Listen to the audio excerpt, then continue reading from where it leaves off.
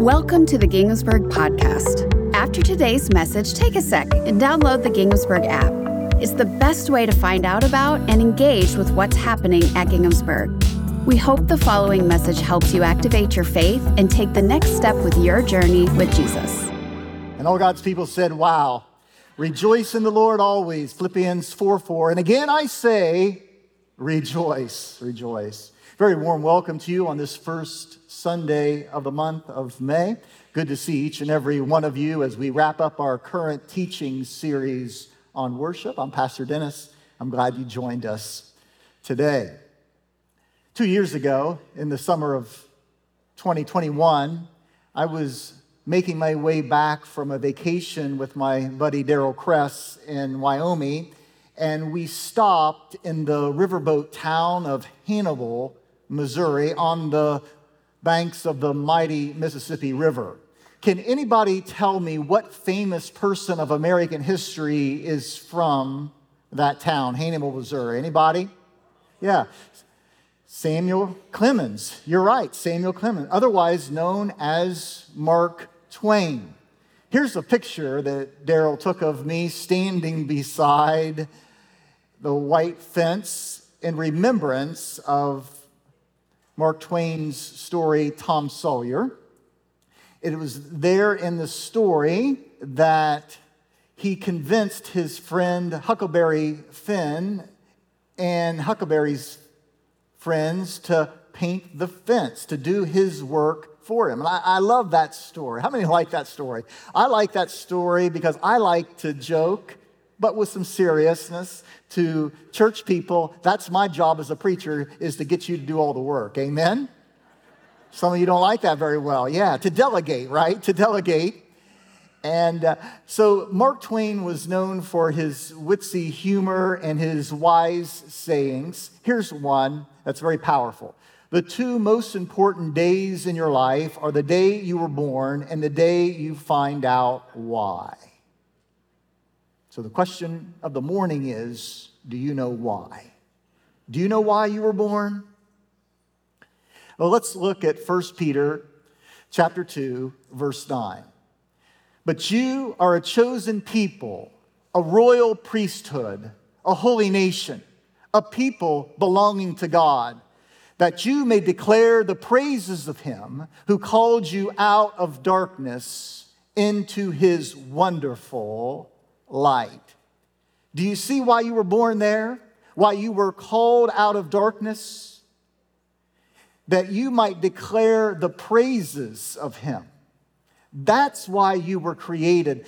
You were created to be a worshiper of God. And over the past now 3 weeks, we have been learning what it truly means to be a worshiper.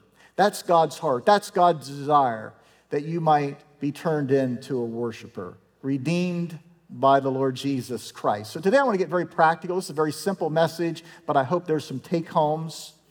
And I want to give you 4 ways to prepare for a worship service. 4 ways to prepare for a worship service. You can take notes or take mental notes today. 1, 2, 3, 4. Very simple here. And the first is pray. Before you come into a corporate worship setting, pray. Pray that your heart might be receptive. Pray that your heart might be fertile for the Holy Spirit to minister to you as you come and you give the gift of worship each week.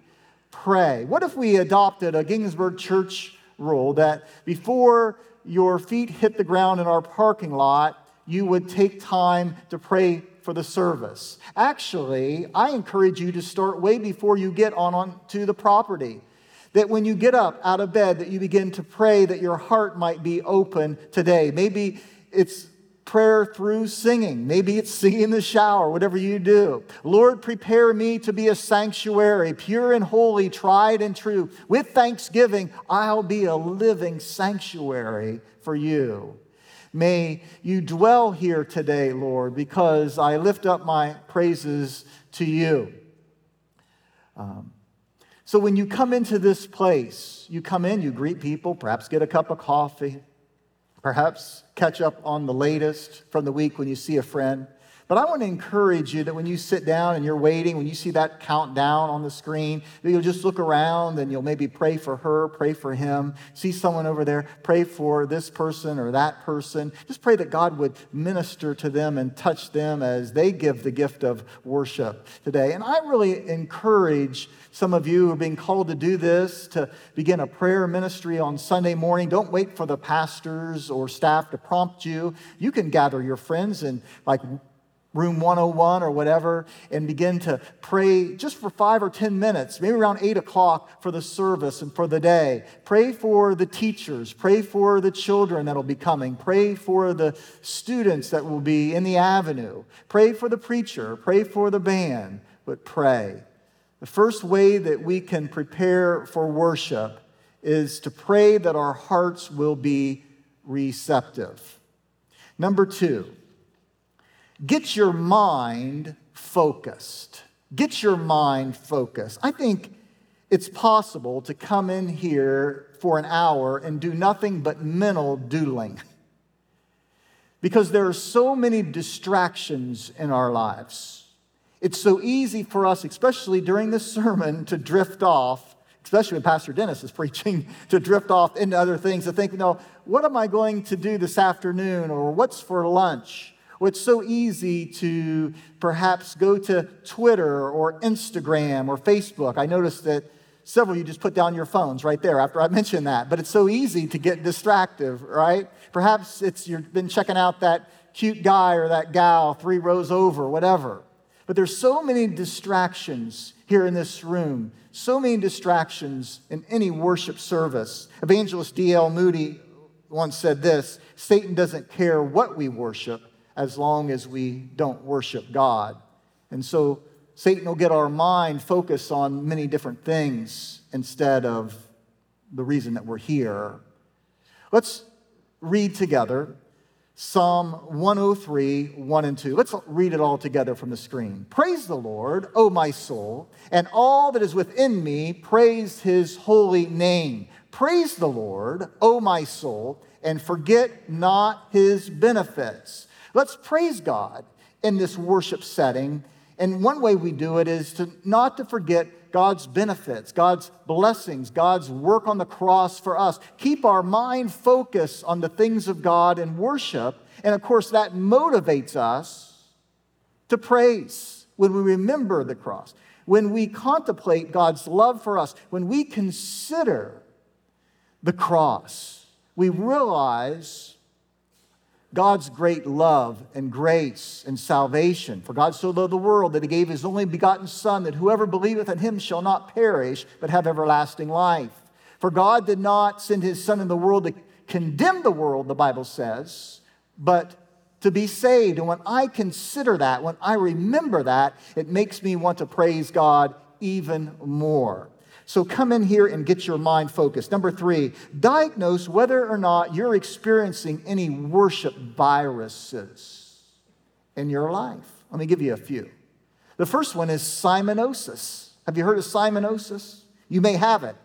There's a story in Luke chapter 7 about a guy named Simon who decided to have a house party for Jesus. And so he invited all of his buddies to come and friends. And while they were there together, there was a woman who came in that they called Sinful. And she began to worship Jesus by washing his feet with her hair.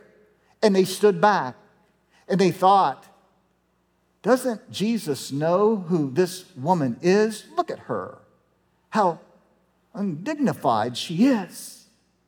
And they began to be very critical of her instead of being focused on their own devotion and their own love. And I don't know about you, but from time to time, I get a little Simonosis too. I come into this setting, but I start looking around and say, look how she's worshiping today. Look how she's rejoicing today. Wow. Or look at him. And I get sidetracked. I get detracted on that instead of, Lord, here I come, bringing the gift of my love and my devotion. I'm praising an audience of one today. Perhaps some of you got a little Simonosis too today. Or maybe it's not Simonosis, maybe it's Marthaplexy. Marthaplexy is found in Luke chapter 10. There's a story of Jesus meeting with sisters Martha and Mary. I've shared this story before several times here. And Mary is sitting at the feet of Jesus. She's under Jesus' teaching. She's soaking it all in as a disciple. In a sense, she's worshiping. Where Martha is in the kitchen. Martha's busy serving. And certainly we have wonderful servants around this place who serve on a regular basis. But Jesus said in that moment, Martha, Mary has chosen the better way. And there are times when we have to pause. So as a leader of the staff here at Ginsburg, I say to myself, but also to them, you're servants here, but also you're worshipers, and you need to worship as well. And Sunday morning is a work day for our 30-plus staff, but also it's a day of corporate worship. And so I expect and desire for you to take at least 1 hour in the setting like this just to be a worshiper. If we need to delegate more, if we need to learn from Mark Twain more, from Tom Sawyer more, of what we need to do, then we need to do that. But all of us need to bring the gift of worship. We see people burn out all the time. How many church workers do you know who were so active at one time and then after they left their job, they no longer go to church? Because they made it a workplace instead of a place where they've come as a worshiper. And so let that be a good reminder to all of us. There's a moment of serving, but there's also a moment of praise. There's a moment to be Martha, but there's also a moment to be Mary. Maybe you've got a little Martha plexi too. Or another virus is Nazaritis. Comes from the hometown of Jesus in the lower Galilee named Nazareth. In Mark chapter 6, we see Jesus went back to his hometown into the synagogue. And the people said, oh, it's just Jesus. Just Joseph's son. Just son of a carpenter. Just Mary's son. Don't we know his sisters and his brothers? Familiar. Too familiar. And for us who've been around this place for a while, or we grew up in church and worship can become the familiar. Nothing really is going to happen here. We don't really expect a move of God. We've been there. We've done that. We know the drill. I remember growing up in a church, the service never changed, and so I exactly could look at my watch and say, well, it's 11:05. It's time now for the doxology. The sermon should be starting soon. And you could just go through the ritual very closely. And here you may say, well, we know what's going to happen at Ginsburg. You have 3 or 4 songs. Preacher gets up and preaches too long. If Dennis is on the docket, it may go too long. But then we'll maybe sing a song, maybe we won't get an announcement, shake hands, go home. Never really expecting a miracle because we're familiar. That's why we try to get creative around this place. That's why we try to do different things at different times, because we don't want you to fall into the same old. Today we're going to be singing at the end. We're going to end with worship after communion. So the sermon is not the end today. Try to mix things up to keep us on our toes a little bit, that our focus will be on the Lord. So Nazaritis, diagnose whether or not you have any of these worship viruses. And finally this, come with a thankful heart to encourage one another. Psalm 122, verse 1. I rejoice with those who said to me, let us go into the house of the Lord. Another translation is, I was glad when they said unto me. Are you glad you're in worship today? Do you love to be in worship? The psalmist said, I was glad. I rejoiced. I celebrated. Because let's go to church. Let's go to the house of the Lord. Let's worship the Lord. What do you love? One thing I love is pizza. I love pizza. I love Donato's pizza. I love the pepperonis go all the way to the edge. I love pizza. But no greater pizza in my memory than a hole in the wall in a little town called Wilmore, south of Lexington, Kentucky, called Mama's Pizza. Mama's Pizza was down the corner of Lexington Avenue and Main Street when I was a freshman at Asbury College, just steps away from Johnson East dorm. And I loved Mama's Pizza. I was the pizza king my freshman year. You've heard of the freshman 15? That was my goal. I was living for it. I was on the college meal plan. Melissa, maybe you remember Mama's Pizza. It was only there for 2 years because she was a student with me at Asbury. Just a little place down there. And anytime that I had a little extra money, you know what I liked about Mama's Pizza? It was greasy.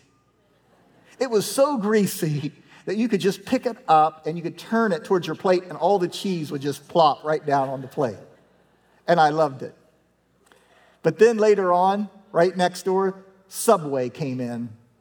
And did you know it's not on the menu, but Subway has a pizza sub. Some Subways they feature it, but others they don't. They call it a pizza sub, but actually what they do is just take Italian bread or the bread of your choice and put a little meatball sauce on it, right? Spread a little shredded mozzarella, and if they have some salami or pepperoni and put it on, toast it, call it a pizza sub. And so that came to town. Now, let's say, for instance, that I would go around and I would say, I love Mama's Pizza. Anytime that I can eat Mama's Pizza, I eat Mama's Pizza. I love it. But then instead, I'd walk over to Subway and have the pizza sub every day. People would begin to question whether I truly loved Mama's Pizza, right? Because our actions reveal our devotion. Do you see where I'm going here? Our actions reveal our devotion. If we say we love God, if we say we love to worship God, but we never do, we never come into corporate settings and worship, then we don't love pizza. We don't love worship. I was glad when they said unto me, hallelujah, let us go into the house of the Lord. And so come with a thankful heart to encourage one another in this corporate setting. Well, I was glad. Friends, I want you to know that I love this hour. I told my wife on Friday, I said, I can't for some reason wait to get into worship. I wish it was Sunday morning. I love Sunday mornings. I love this hour. I love us being together. I love coming here each week on the first of the week to declare that the tomb is empty and the throne is occupied. I love us. I love the fact that we can gather here and we can stand in the face of death and say that death has been defeated. And that because Christ is alive, we will live as well. Let us come with a thankful heart. We're going to celebrate the fact that Christ is alive and that Christ has given us life through his life, death, and resurrection by sharing in communion today. And communion is an act of worship. When we come forward with grateful, repentant hearts, open to God bringing all things new into our lives and receiving, in a sense, spiritually, the benefits of his work for us at Calvary. In just a minute, you're going to be invited to come. But before we do that, I want to share one other thing. I read this book this week. Someone told me about it, and so I picked it up. It's entitled, Not Quite What I Was Planning, 6-Word Memoirs. It was based upon a challenge given to Ernest Hemingway many years ago. Hemingway was asked by his publisher to write a 6-word short story. And so he said, I need a week. And he came back with this powerful 6-word story. Here's his story. For sale, baby shoes never worn.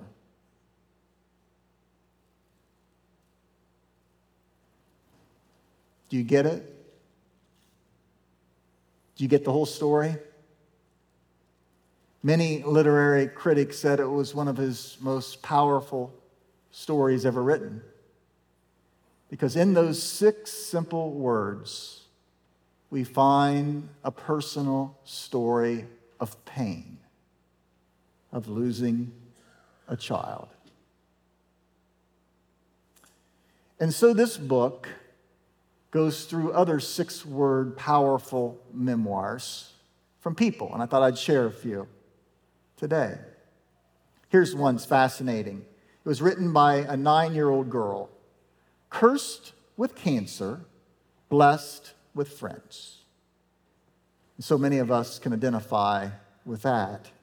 Here's another one from a middle-aged woman who wrote, "Followed the rules, not dreams, never again." Here's one from a newspaper reporter who jokingly wrote this, "Born bald, grew hair, bald again." Some of you men can identify with that. Here's another one. "Not quite what I was planning." Now, many of us can say that's been our story. How many would say, I never thought I would end up this way. I never thought I would have the health challenges that I had. I wasn't planning that. Or I thought my career would be different than it's become. Or, when I started out, I never thought my marriage would fall apart. Not quite what I was planning. Many people here can identify with that. And as I read these 6-word memoirs based upon Hemingway, I also thought, the Bible has some powerful 6-word memoirs that we can share today. Here are a few. Ruth famously said, "Your God will be my God." Here's another one from Queen Esther. "For such a time as this." King David sang, "O God, you are my God." Isaiah surrendered, "God, here I am, send me." Paul boldly declared, "For me to live is Christ." And Jesus humbly requested, "Do this in remembrance of me." And so that's why we gather here on the first day of the week. We are reminded that on the night in which Jesus gave himself up for us, he took bread, he gave it to his disciples and said, "Take, eat. This is my body, which is broken for you. Do this in remembrance of me." And then he took the cup. He said, "This cup is the new covenant of my blood, poured out for you and for many for the forgiveness of sins. Take and drink in remembrance of me."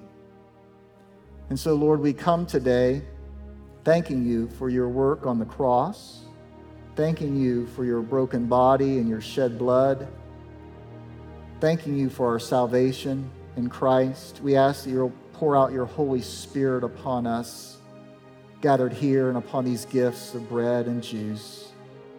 In spiritual way, make them be the body and the blood of Christ, that we might be your people, redeemed by your blood.